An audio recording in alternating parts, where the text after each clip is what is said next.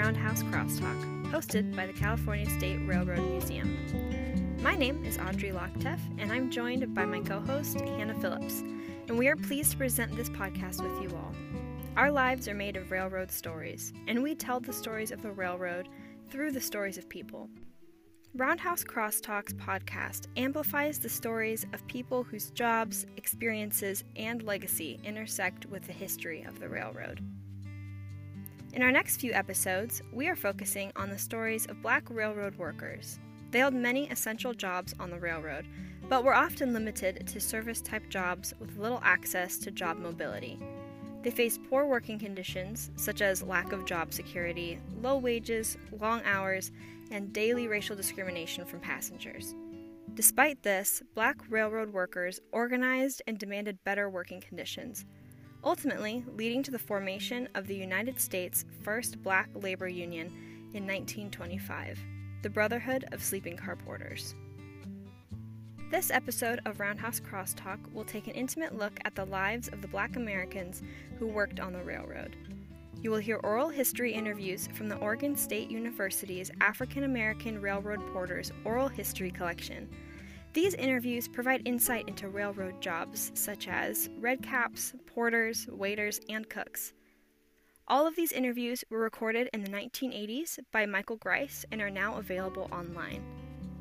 Black Americans held many jobs on the railroad, and these oral stories showcase the diversity of job placement. These interviews will give you a first-hand look at the difficulties faced by the Black workers, their feelings towards the railroad, and the collective memory of shared community among railroad workers.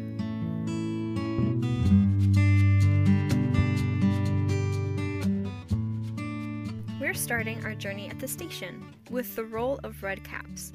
Redcaps worked primarily at the station, handling baggage, but could also be hired to carry a passenger's luggage to their hotel. Cy Green was born in the late 1910s and worked as a redcap for the railroad.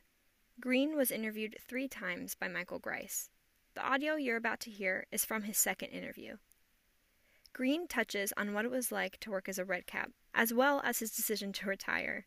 He believed in the value of unions and speaks about the discrimination on the rails and of the limited jobs available to Black men. In this segment, you will get to know Mr. Green, some of his hobbies, and his views on Black men working on the railroad. If you listen closely, you might even get to hear his dog, Mr. Duffy, contribute to the conversation. Shucks, you find you a job, and I'll get by some kind of way, because that's what I've been doing most of my life anyway, and I can do that. Age? Age? I don't have an age. Okay, you don't have an age. Now what? Don't ask me no more questions. Okay. Michael. Year started with the railroad. What year did I start with them? June? No. That's when I was finally hired. June 20th, 1940. I started in April of 1940. In fact, in March of 1940. When year did you retire from the railroad or leave them? July 8, 1970. That's when I wrote out my resignation. I'm going to make very sure that I get all that down on paper. Yeah. You know, there's a reason for that. Why? It means that I had 30 years. That it does. Because I started June 20th. My starting date was June 20th, 1940. Right. Right. 30 years. And my quitting time, my resignation time was July 8th, 1970. Type of work in the first year of railroading. Type of work, redcap. When you first started, you started as a redcap? Mm-hmm. Type of work at retirement. I was a warehouseman for Crown Zellerback. No. Let me see. When you last worked with the railroad. When I last redcap, Redcap. 1970. Yeah, we distinguish July 8th. between leaving the railroad and actually retiring. Mm-hmm. Yeah. Okay. Do you feel that was a mistake for blacks to get away from those types of service-oriented jobs? If you will pardon my saying, I'm very definite on that particular thing, because that's one of the things that I have observed very graphically over the years is that we have lost out. In what way, sir? We don't even have those jobs to go back to. Red cap jobs. Right. We don't even have those to go back to. Those jobs, while they didn't carry any prestige, they were jobs where you could make money. And they were steady. Yes. They were steady jobs for 30 years at a time. Now you can't even get one because white people, they pay money. One of my observations over the years has been that as soon as a job starts to pay money, white folks take it over. Exactly. Waiting table, men or women, even hotel maids. What does that leave us? Out in the cold, don't it? Yes, sir. Excuse my English, but that's where it leaves us. I regret that because at least it's a start. Now what are we going to do? Start out as computer operations? We don't have the education for, and they constantly tell us. Whether we have it or not, they constantly tell us that we don't have it. It gives them another step, another loophole, doesn't it? Sure does. I hate that. I hate that. Well, you know, sometimes I feel... And there are few things in this world that I hate. Sure. When I worked on the road, I could never understand that why that we was relegated only those jobs. You know? Michael, if you look back into history far enough, you will find that in Kansas, Missouri, in Texas, brakemen even were black. You look back that far into it, you find that that's what it was. Yeah, because the brakeman job was an outside job, tail in and on, tail off the trail. I could break them in Into the train. Yeah. here in this area, and they assigned them. The conductor would tell them, "You go work with Si. He'll tell you." How to And brake. I could. How to brake. Yes, and I could, Yeah. but I couldn't get the job. You see? Yeah. But this is what and I didn't know at the time that brakemen's jobs were black jobs in the South and in the Central United States anyway. Yeah. As how far in or out of there, I don't know, but I think it was like in the area around Illinois, St. Louis, Kansas City. St. Louis, Sioux City, and these areas in Kansas City, and back out this way and down south. Sir, how did that make you feel to train someone, a 17-year-old boy, son of an engineer, and then to have him all of a sudden either be a supervisor or get And a he job? was, and the first thing he wanted to do was to declare himself independent of me by telling me that such and such a car up there needed cleaning. This is what used to happen to, and I used to, you dump. You know, I would salvage my own image through my own independence. Right. You know. Sure. And that was one of the questions that came up with this. And I still do the same thing. first This is film. what's so disconcerting. They would like for me, on the job I'm on now, is to clarify the situation for this white boy who's going to take my place. Uh-huh. And I tell them, I ain't training nobody else, Yeah. and I can do this now. Yeah. Right. When I was first starting out, I couldn't do that, but I have this option now, and that makes me feel good. Yeah. You don't have to train. No, let the dummy go ahead Really. and train himself. Let him learn like I did. See, and I don't mind telling him anymore. I don't bite my tongue too much for anybody anymore because ain't nobody too much can hurt me. Right. Because I only got a few months to go for my retirement. And I ain't going to get no more or no less. No less. Right. Yeah. Either way. Yeah. Either way. See, and I have paid all the dues in the world. Yeah. At least I feel that way anyway. Oh, yeah. People have verified that. People have verified that. And, most preferred indoor activity. Listening to music, cooking, cards, board games, reading, television. All equally attractive. Raising children. Raising- it's I'm addicted to that. I like to see things grow. I I like all that. The union started on the railroad. How did the gentlemen that were He's good, see, isn't it? working perceive it? Did they perceive the union as something that could help them when it first started? I'm very well versed in unionism and railroads. In fact, one of the dissertations that I gave during my senior year was on how that labor and management were going to have to come to some kind of agreement on an outside influence as far as mediation was concerned. Mediation, arbitration. And it has been emblematic. At the time, there was not a federal mediation board. Now, this So- time we're talking about the 40s here. A little earlier than that, even. Okay. My dad was a union member, staunch and reverent, from about 1926. In what union? Pullman Porters. Pullman Porters Union. Even though They at the had to time organize it was Underground. underground. Your father was a Pullman porter. Yes. So it speaks for something, doesn't it? Yeah. Sure. And this is what it was. And I saw where he was coming from, and by observing things that had happened, like if they took him, if he was on a regular line, they paid him a certain salary. At that time, a certain salary was the accepted method.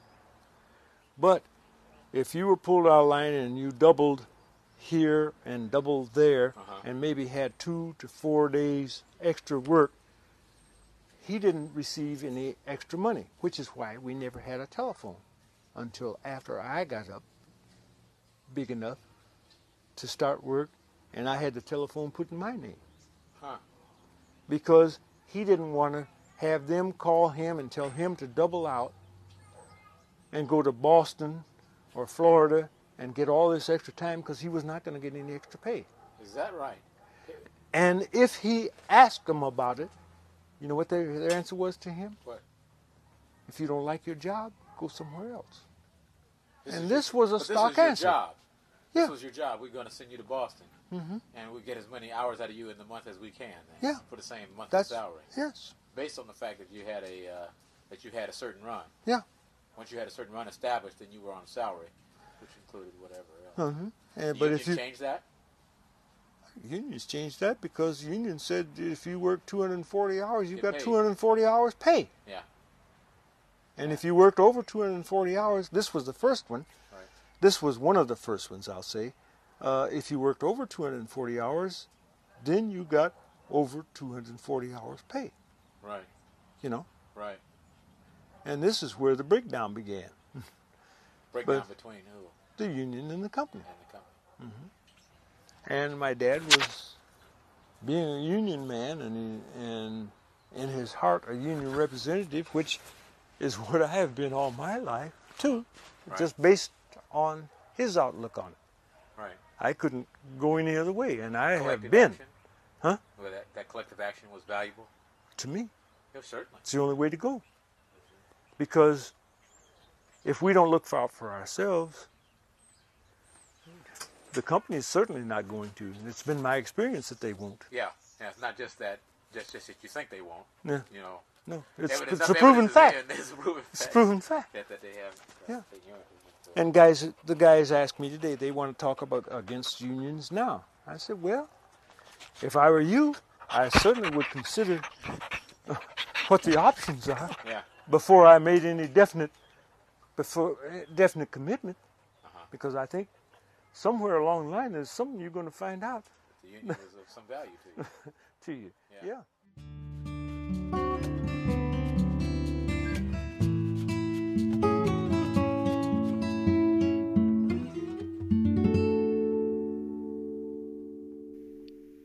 Cy Green mentioned in his interview that his father worked as a Pullman porter. Pullman porters and chair car porters attended to the needs of passengers on the train. Pullman porters worked on Pullman sleeping cars, preparing and servicing the sleeping areas for passengers. Chair car porters worked on seated passenger cars, attending to their needs. Cy Green's cousin, James Brooks, worked as a chair car porter his first year out of high school. In his oral history, he talks about his uncle, who worked as a Pullman porter, the hierarchy of Black American men that worked on the railroad, and the discrimination he experienced during his time on the rails. James Brooks worked as the director of the Urban League of Portland from 1974 to 1978. His story speaks to the challenges he faced, but also the relationships he built while working on the railroad. James Brooks, originally I was James Thompson when I arrived in June 17th, 1929, from Kansas City, Kansas, where I had lived for 6 years, having been born in Greenville, Mississippi. Arriving in Portland in 1929 in the midst of the Depression, as compared to what I had left in Kansas City, was a significant and memorable experience. Life in Portland, even during the Depression, was substantially better for a youngster than it was in Kansas City, Kansas in 1929. I immediately fell in love with the place. My uncle, Mr. Green, was a Pullman porter who had a regular job. Many of the white families on the block did not have any job. So while we were poor, so was everybody else. My cousin, Cy Green, and myself today, that we only want what we earn. And we don't take anything, we don't want anything, anybody to give us anything. We grew up in that kind of an atmosphere. I think the other interesting thing about that is that, taking all of this into context, in the economic system, blacks were absolutely, no equivocation, defined in certain categories as far as the economic system. That was servile, domesticated kind of services. If you didn't work for the railroad, or one of the hotels, or shine shoes, you didn't work.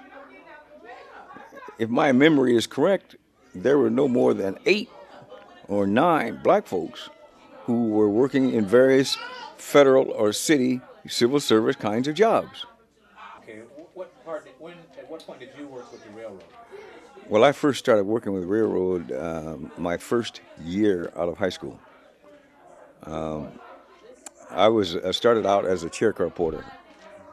Another paradox. Among the men working for the railroad, there was a hierarchy, and the lines were very definitive. The waiters were the elite. The red caps were the second in command in this level hierarchy. The porters were the last. And then, of course, you had the section hands and the labor gangs and those kinds of things. So I very vividly recall that when I went down to apply to work as a red cap, the supervisor at that time asked me who was my folks. And I very militantly told him what the hell difference that make. And I didn't get the job through him. Yeah. And because I knew Mr. Freeman, Ted Freeman, he put me to work as a chair car porter.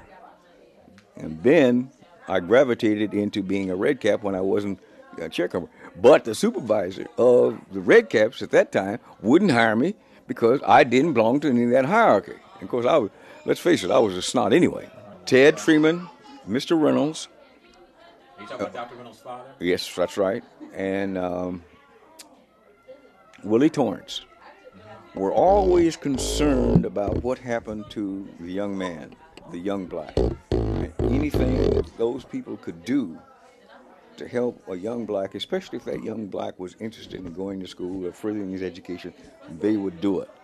And to them, who your parents were or what your hierarchy was didn't mean anything, as much as it did to some of the other old-time folks who had lived under that old system. First of all, was there a distinction between the chair car porters and the Pullman porters? Absolutely. And where did they rank in that hierarchy? Pullman porters, the chair car porters were below. But the red caps, were the red caps in? The red caps was next to the waiters. Interesting. Was that based on income or perceived income? The social arena in which they worked. Okay. Red caps, for instance, a mass amount of contact with the passenger, but only for a short period of time. So the passenger felt like you were doing him a service, and he paid for that service, and that was the end of it. The waiter, the same kind of thing. Well, Pullman porter, different kind of thing.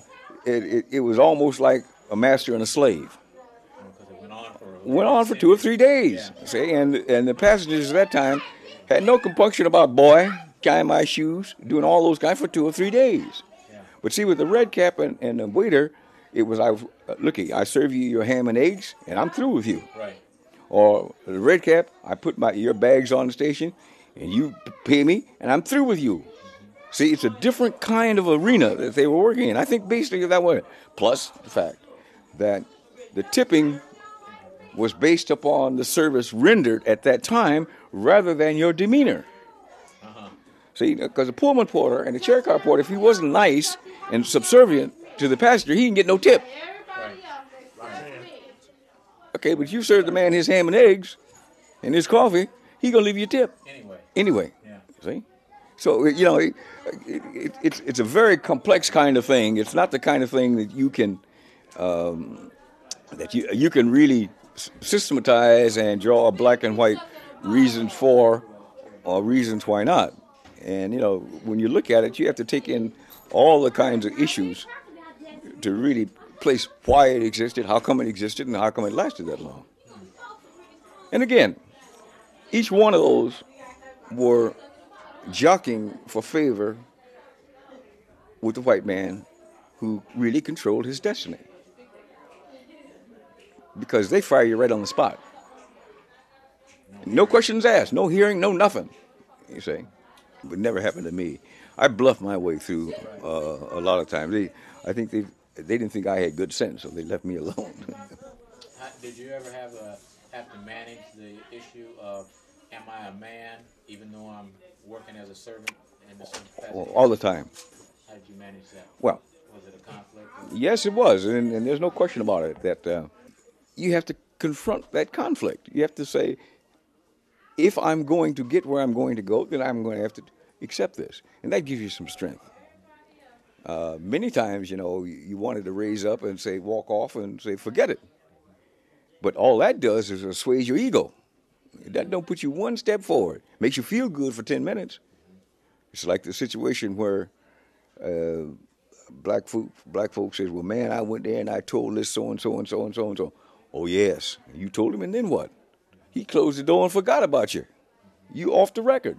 So all you really done is just made yourself feel good, and you haven't changed the system at all. So, yes, you had to confront that. What about your family system in terms of support? Did everybody work in and around the railroad, or what range of occupation, say, did Mr. Green have? See, he was a Pullman porter. He was a Pullman porter, right? Okay. Yeah. And the names of the people: Mr. Johns, Mac Johnson, Mr. Lee, Jim Lee, all those people. When I started working, when Cy started working, they were supportive because they knew. They knew Mr. Green, and they used to come over to the house and saw Cy and I as kids, and so anything they could do, they would. For instance, I did what would happen, like if I was a chair car porter and I got on the train, and Mr. Lee or Mr. Johns or somebody, that would be he'd say, so he's a conductor, watch out, or hey, it's all right, you can do with these kinds of things. And it's a kind of an underground, and so that's where we helped each other, Right. But if you had a conductor you can work with, and these guys knew him because they traveled up and down for years, and so they knew every conductor there was who was. So they could tell you, man, hey, when you leave so-and-so, you get your 20 minutes or 30 minutes or 40 minutes or whatever it was. So, again, it was a kind of an underground system that gave you support. And I think you put the put the term right when you said family. Anything else that you can think of that had to do with the railroad and the dynamic that it played in your life? Well, I think that when you look back upon it, given the circumstances, given the arena in which we were in, we have to be thankful because those were hard times for white folks and black folks. Now, even here again, you can use all kinds of terms. You might have said you sold your personality, you sold your psyche for a job. That may be true, but while there was lots of white folks in this city on WPA and taking welfare, the blacks were working, earning income. Time, like I say, practically every black family, there was hardly a black family in the city of Portland that wasn't working. Were there any whites that occupied the same jobs as blacks? No, absolutely not. No whites occupied No, the service. no. There was that line drawn, invisible line that was there. It was a caste system, certainly was. Again, you got to look at it though. It gave us strength because we were working. We were independent. I remember, I never forget when you know how they used to do in first or second grade or whatever in school. They go around the class and what does your father do? And I felt real shame. I said a Pullman porter. I felt kind of ashamed to say it. You know, because, well, as a black person, there was only 3 or 4 things it could do. Pullman porter, a waiter, or a shoe shine boy. That's it.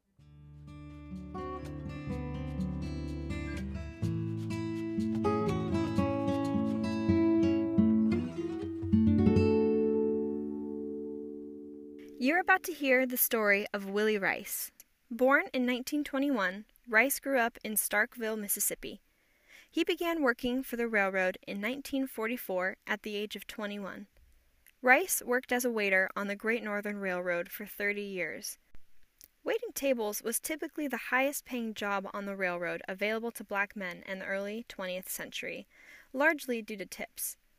Rice shares his experience as a waiter on the Great Northern Railroad and also speaks out about the lack of opportunities for young black people in the workforce.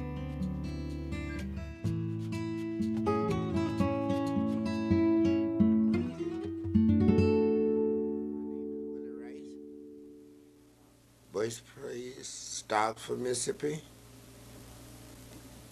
December the 15th, 1921. And when did you first start working with the railroad? 1944, around about July, as a waiter. Oh, you want to know just now about what the railroad was really like at the beginning, the bad or good? Well, it was really bad for black men at the beginning, really bad. The name you was being called any name you could practically think of as a waiter to bring the food or the coffee to the table. Maybe it was just a way of life, but it was an insult to anybody. In the old days, tell me about what you recall about your first days working on the road. When you first came on, what did you do? And who did you meet? What were the guys like that you worked with? What went on the car? My first trip out, I didn't even have an application in. They just sent me out to work. I was working with the St. Paul and the Winnipeg, Canada. And it was just nice, making about 46 cents an hour. Somewhere in that neighborhood of 44. People's always saying insulting things to you. Call you John, Henry, anything they thought to call you, and that's what you had to go along with.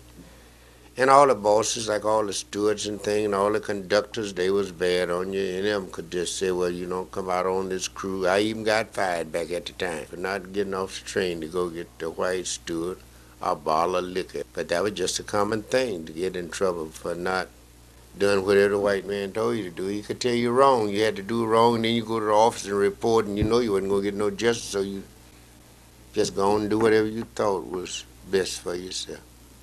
Had you worked before that? Yes, I had been working a long time. What other kind of work had you? Well, I had been Archwell at Cadillac Motor Division in Detroit on Clark, Michigan. I welded there, and I got a flash. CIO was the was the union there, so they didn't take black in, just a few professional black in the blueprint room and things like that. So I got a price. They give me a lifetime job down there. But I never did work a day. They gave me a job as a janitor with janitor's pay. And if I had belonged to the union, I would have got the welder's pay and would have been the janitor. So when I found out I got a bad deal, I left and went to Minnesota. Started working railroad. And that was Great Northern at the time? Yeah. What was the name of the train that you worked on? I worked on the Oriental Limit, the Empire Builder. That's about it.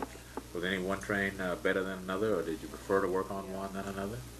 Yeah, well, they had a coach section at that time and a Pullman section. I prefer working on the Pullman section because it wasn't too crowded.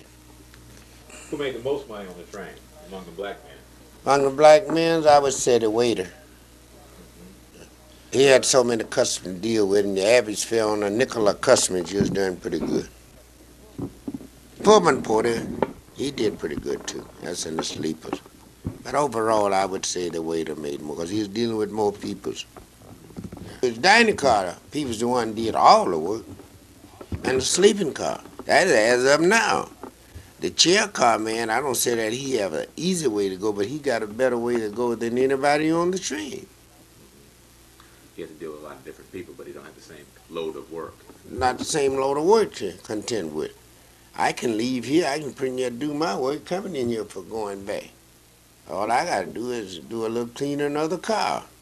And I ain't like making up beds for maybe a whole Pullman car. And you got to do the cleanup.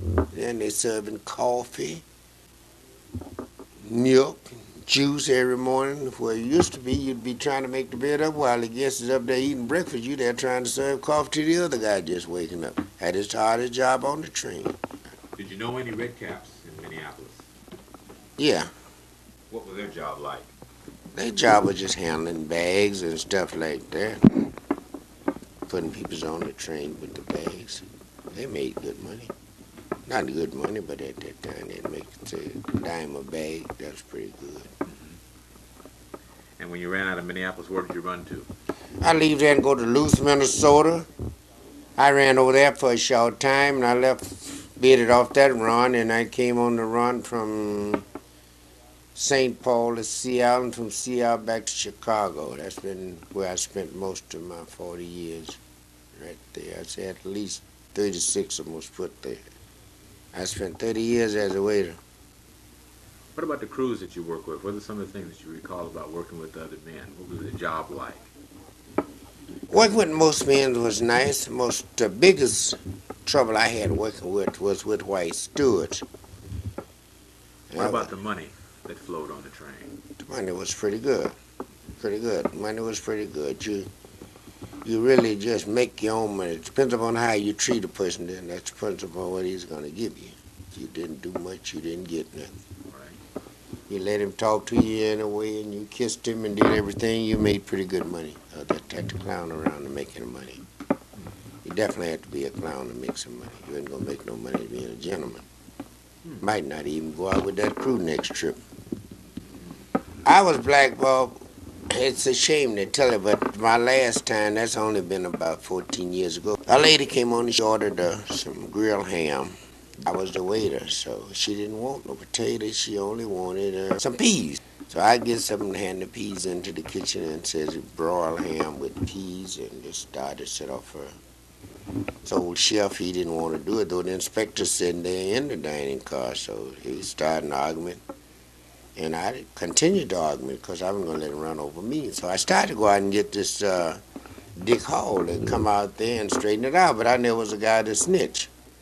So I just went on through and forgot about it. When I got in town, they rode me up. They rode me up. So the same dude was sitting out there in the diner, which was the inspector, was a friend of the chef. So he calls me to pull me out of service. And I said, what do you mean pull me out of service? I said, I wasn't trying to please the guests. You sitting there in the diner. I said, I didn't think enough to even mention to you after you started the argument. So he said, well, that's the way it's going to be. He said, if you don't leave the crew, so I left the crew. So what he told me to leave the crew or be pulled out of service and have an investigation, so I left the crew. That's what I did. I left the crew. That's why I didn't have no chance to win. Sure. Was there a time when you worked and there wasn't a union, and then a union came on, and was there a difference? No, we always had a union. You always had a union. What union was it? EFL-CIO. Who did they represent? They represent just the porters and waiters. It was just kind of like a union, like a company union, something like that. You had to be one of the dining car porter or something to be there at the union. So you didn't expect much and you didn't get much. From the union? No. So it was mostly like a company union, whatever company, that's what it was. What kind of situation would people take to the union and try to get help? Well, most likely there was a lot of getting along there with conductors and porters or the white stewards and the waiters. And these, most of the cases they had trouble with. And they lost 99% of them. You didn't have a chance. Once that we won one case, but It was a waste of time for the most part. it's a waste of time. What was the most interesting thing, or among the most interesting things that you recall working on the road? Meeting different people, nice people, and most of them are nice. The guests are much better today than they was, I would say, 30 years ago. People's traveling is generally don't have too much trouble with them like he used to, because they don't call you all these dirty, nasty names. How about the idea of having to be away from home? Did that really affect you or affect your family at all? No, that didn't affect the family. Most things about being held away from home, see, we used to get paid for being held away from home. Like, say, a terminal. Well, Poland would be a terminal. So we would be paid for the whole day here. What about one of the things that when I get all done with this, we'll be sharing this with young people in school to help them appreciate some of what you went through to make life better for them. See, no matter that people treated you bad and my dad bad and so forth, in the meantime, you were able to establish a home, raise a family. I don't know about your children, but to do those kinds of things. Okay. No, my daughter is a lawyer. Uh-huh. I scuffled to get her a degree. No, she's a bona fide lawyer sitting right there, and she's well off on her in her field. Well, I teach school, right? So I deal with a lot of kids, 11, 12 years old, 15, 16, 17 years old. What do you think is important for them to know? Let them know that they're black, and they ain't gonna get the opportunity that white get. I know this is true. So you think that their identity is important? I know that's important. But I put up with a whole lot of stuff. That's the only thing about it. You have to put up with a lot to get ahead. In that sense, when you think about the jobs and opportunity that was available to you, do you value your experience on the railroad? Do you think it was? No, I was white. Being there all them years, they didn't train me in no feeling, sort of, where I didn't deserve anything. They almost got me feeling the same thing, but I know it's untrue. Just the way they do things. What about other black men that you know? They work jobs better than the railroad, or were they worse off, not quite so fortunate to work on the road? Well, most of the guys, you mean just black? Black men that you know. Well, they had putting your jobs of what they would hire you, and that was the packing house. They'd hire you there. Red caps, you could get a job there, and they had a place called Seegers. That's where they made refrigerators and stuff like that. They would hire you there. So you had a pretty good chance of getting a job. And the streetcar would hire about 3. So biggest of your jobs in the Twin Cities was packing house and railroad. And the blacks did pretty well that had them jobs and didn't get fired and put up with what they had to put up with. They did pretty well. So I'm a good example. I did good with what I had to do it over. It took 40 years to do it. I doubt if it was worth it. If I had to do it over again, I wouldn't do it. Not go through what I went through to really get where I am. The abuse, the long hours. No, the abuse. That's what. Fairness, there wasn't no fairness back there at that time. It ain't much now. And that's true. I've been pretty observant in that situation. Yes. It's unfortunate. I don't pay no attention. I'm just keep right on going. Yeah. Wait for the promise to come. No, I ain't gonna worry about that. Just keep right on going. I'm going to make it. I done made it already at my age. I should have been retired, but I won't retire.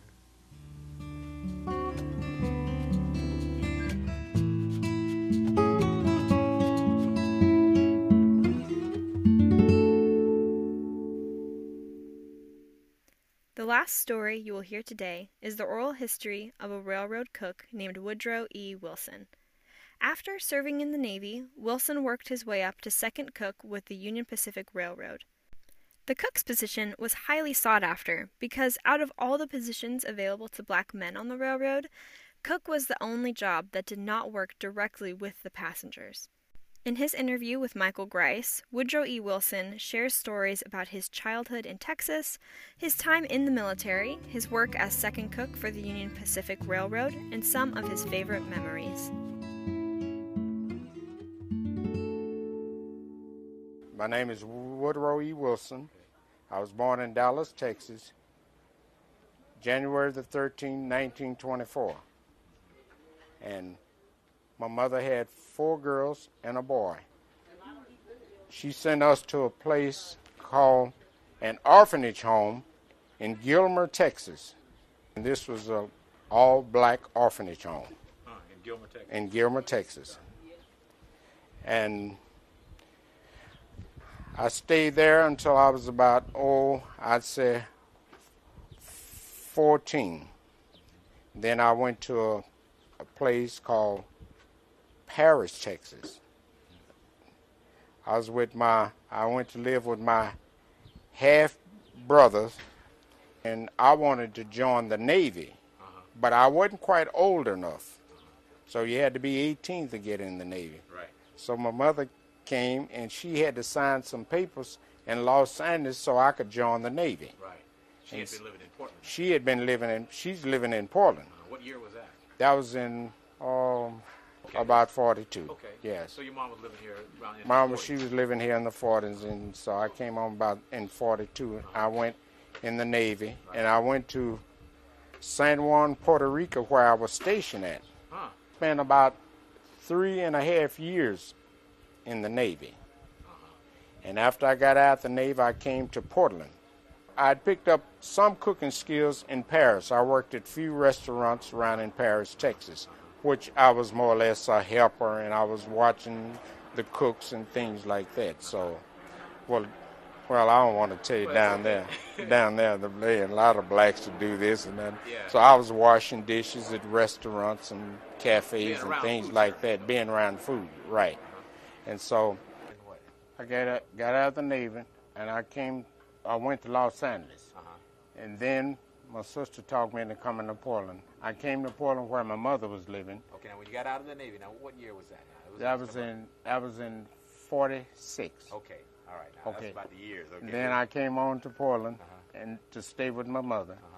And then I worked at a poultry yard for about 2 months. Poultry, yeah. Then I left there and started working for the Union Pacific Railroad. And I stayed there till in 1953. And I went from a 4th cook, then I went on to the 3rd cook, and went on to a 2nd cook. What was the difference in the jobs? What did the 4th cook do? The 4th cook, he washed the dishes and things. And the 3rd And cook? then the 3rd cook, he peeled all the vegetables, and helped wash the dishes. And then got to be the 2nd cook. 2nd cook did most of your frying and watching the chef, helping the chef bake and do things like that. Mostly baking meat and pies and things like that. During the time that you were working on the train, where did you travel to? What was your run? Oh, I ran from here to Chicago on the Streamliner, City of Portland. And then I would go I would go sometime to Green River, Wyoming. And back. And sometime I would go up to Seattle for 3 days and come back. So it was really nice. And also I would, sometime we would go out on specials, and I would go to places like Omaha, plus Denver, things like that. Now, what would a special consist of? Special would consist of soldiers, and we fed them 3 meals, breakfast, lunch, and dinner.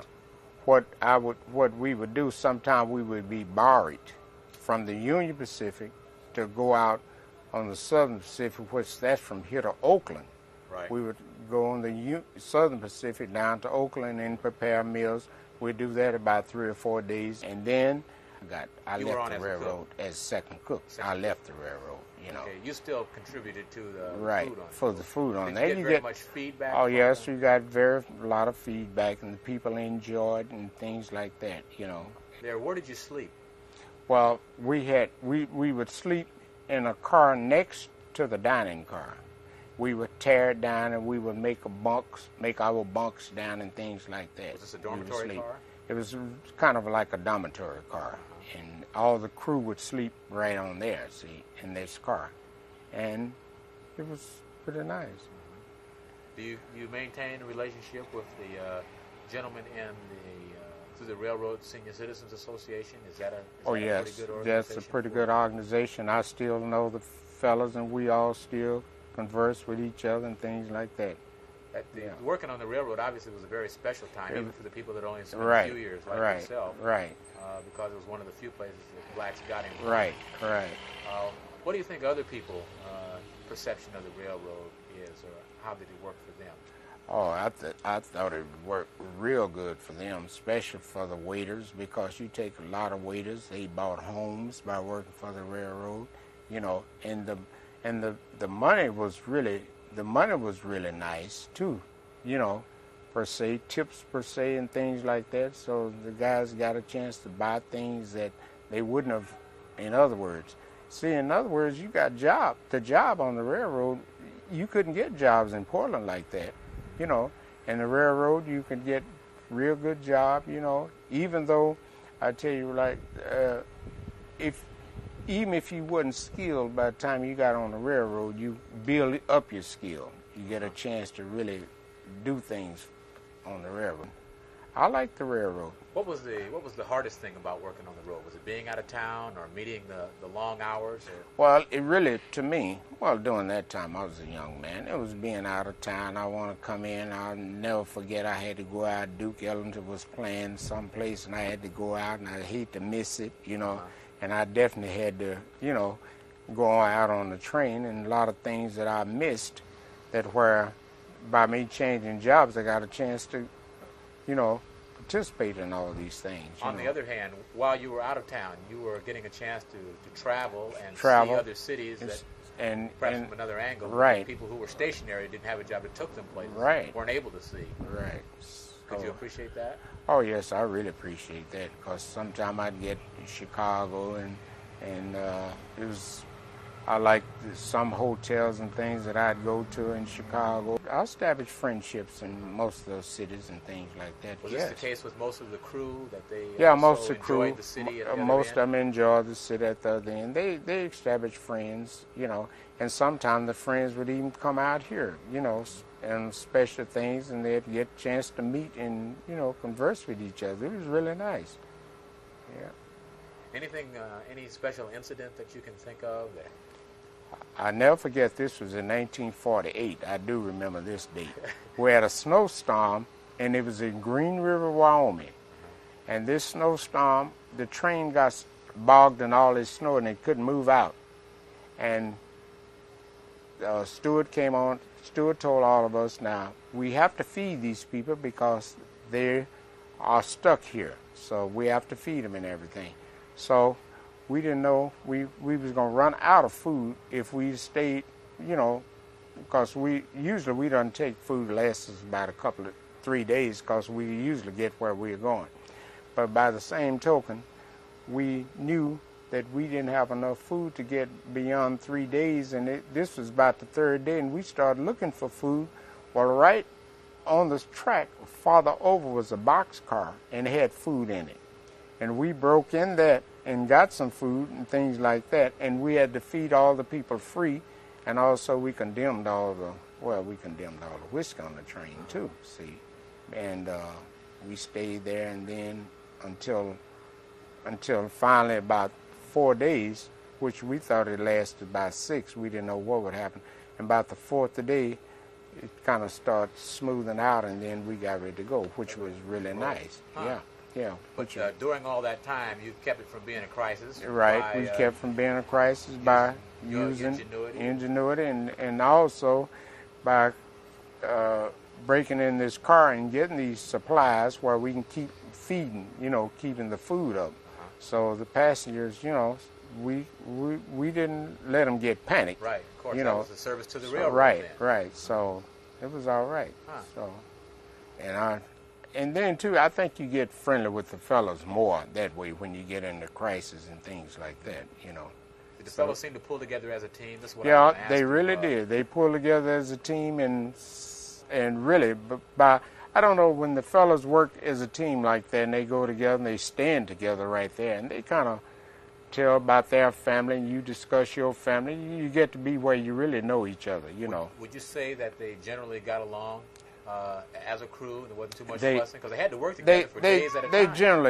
Generally they got along, You had a few little incidents, it wasn't much, But really, as a rule, they got together because when they come in town, I tell you, when I came in town, some of my friends I'd go see all the time, when I came in town, very, very nice. And one of my chefs, when I was on the railroad, he moved. I was living in Southeast Portland then.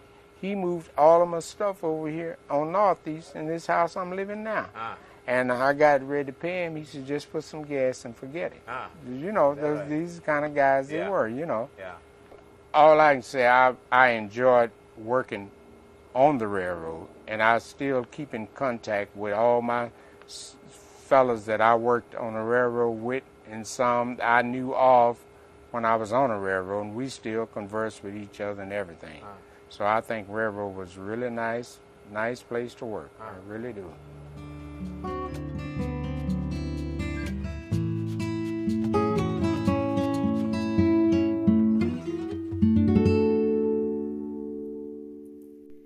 Thank you so much for listening to this episode of Roundhouse Crosstalk.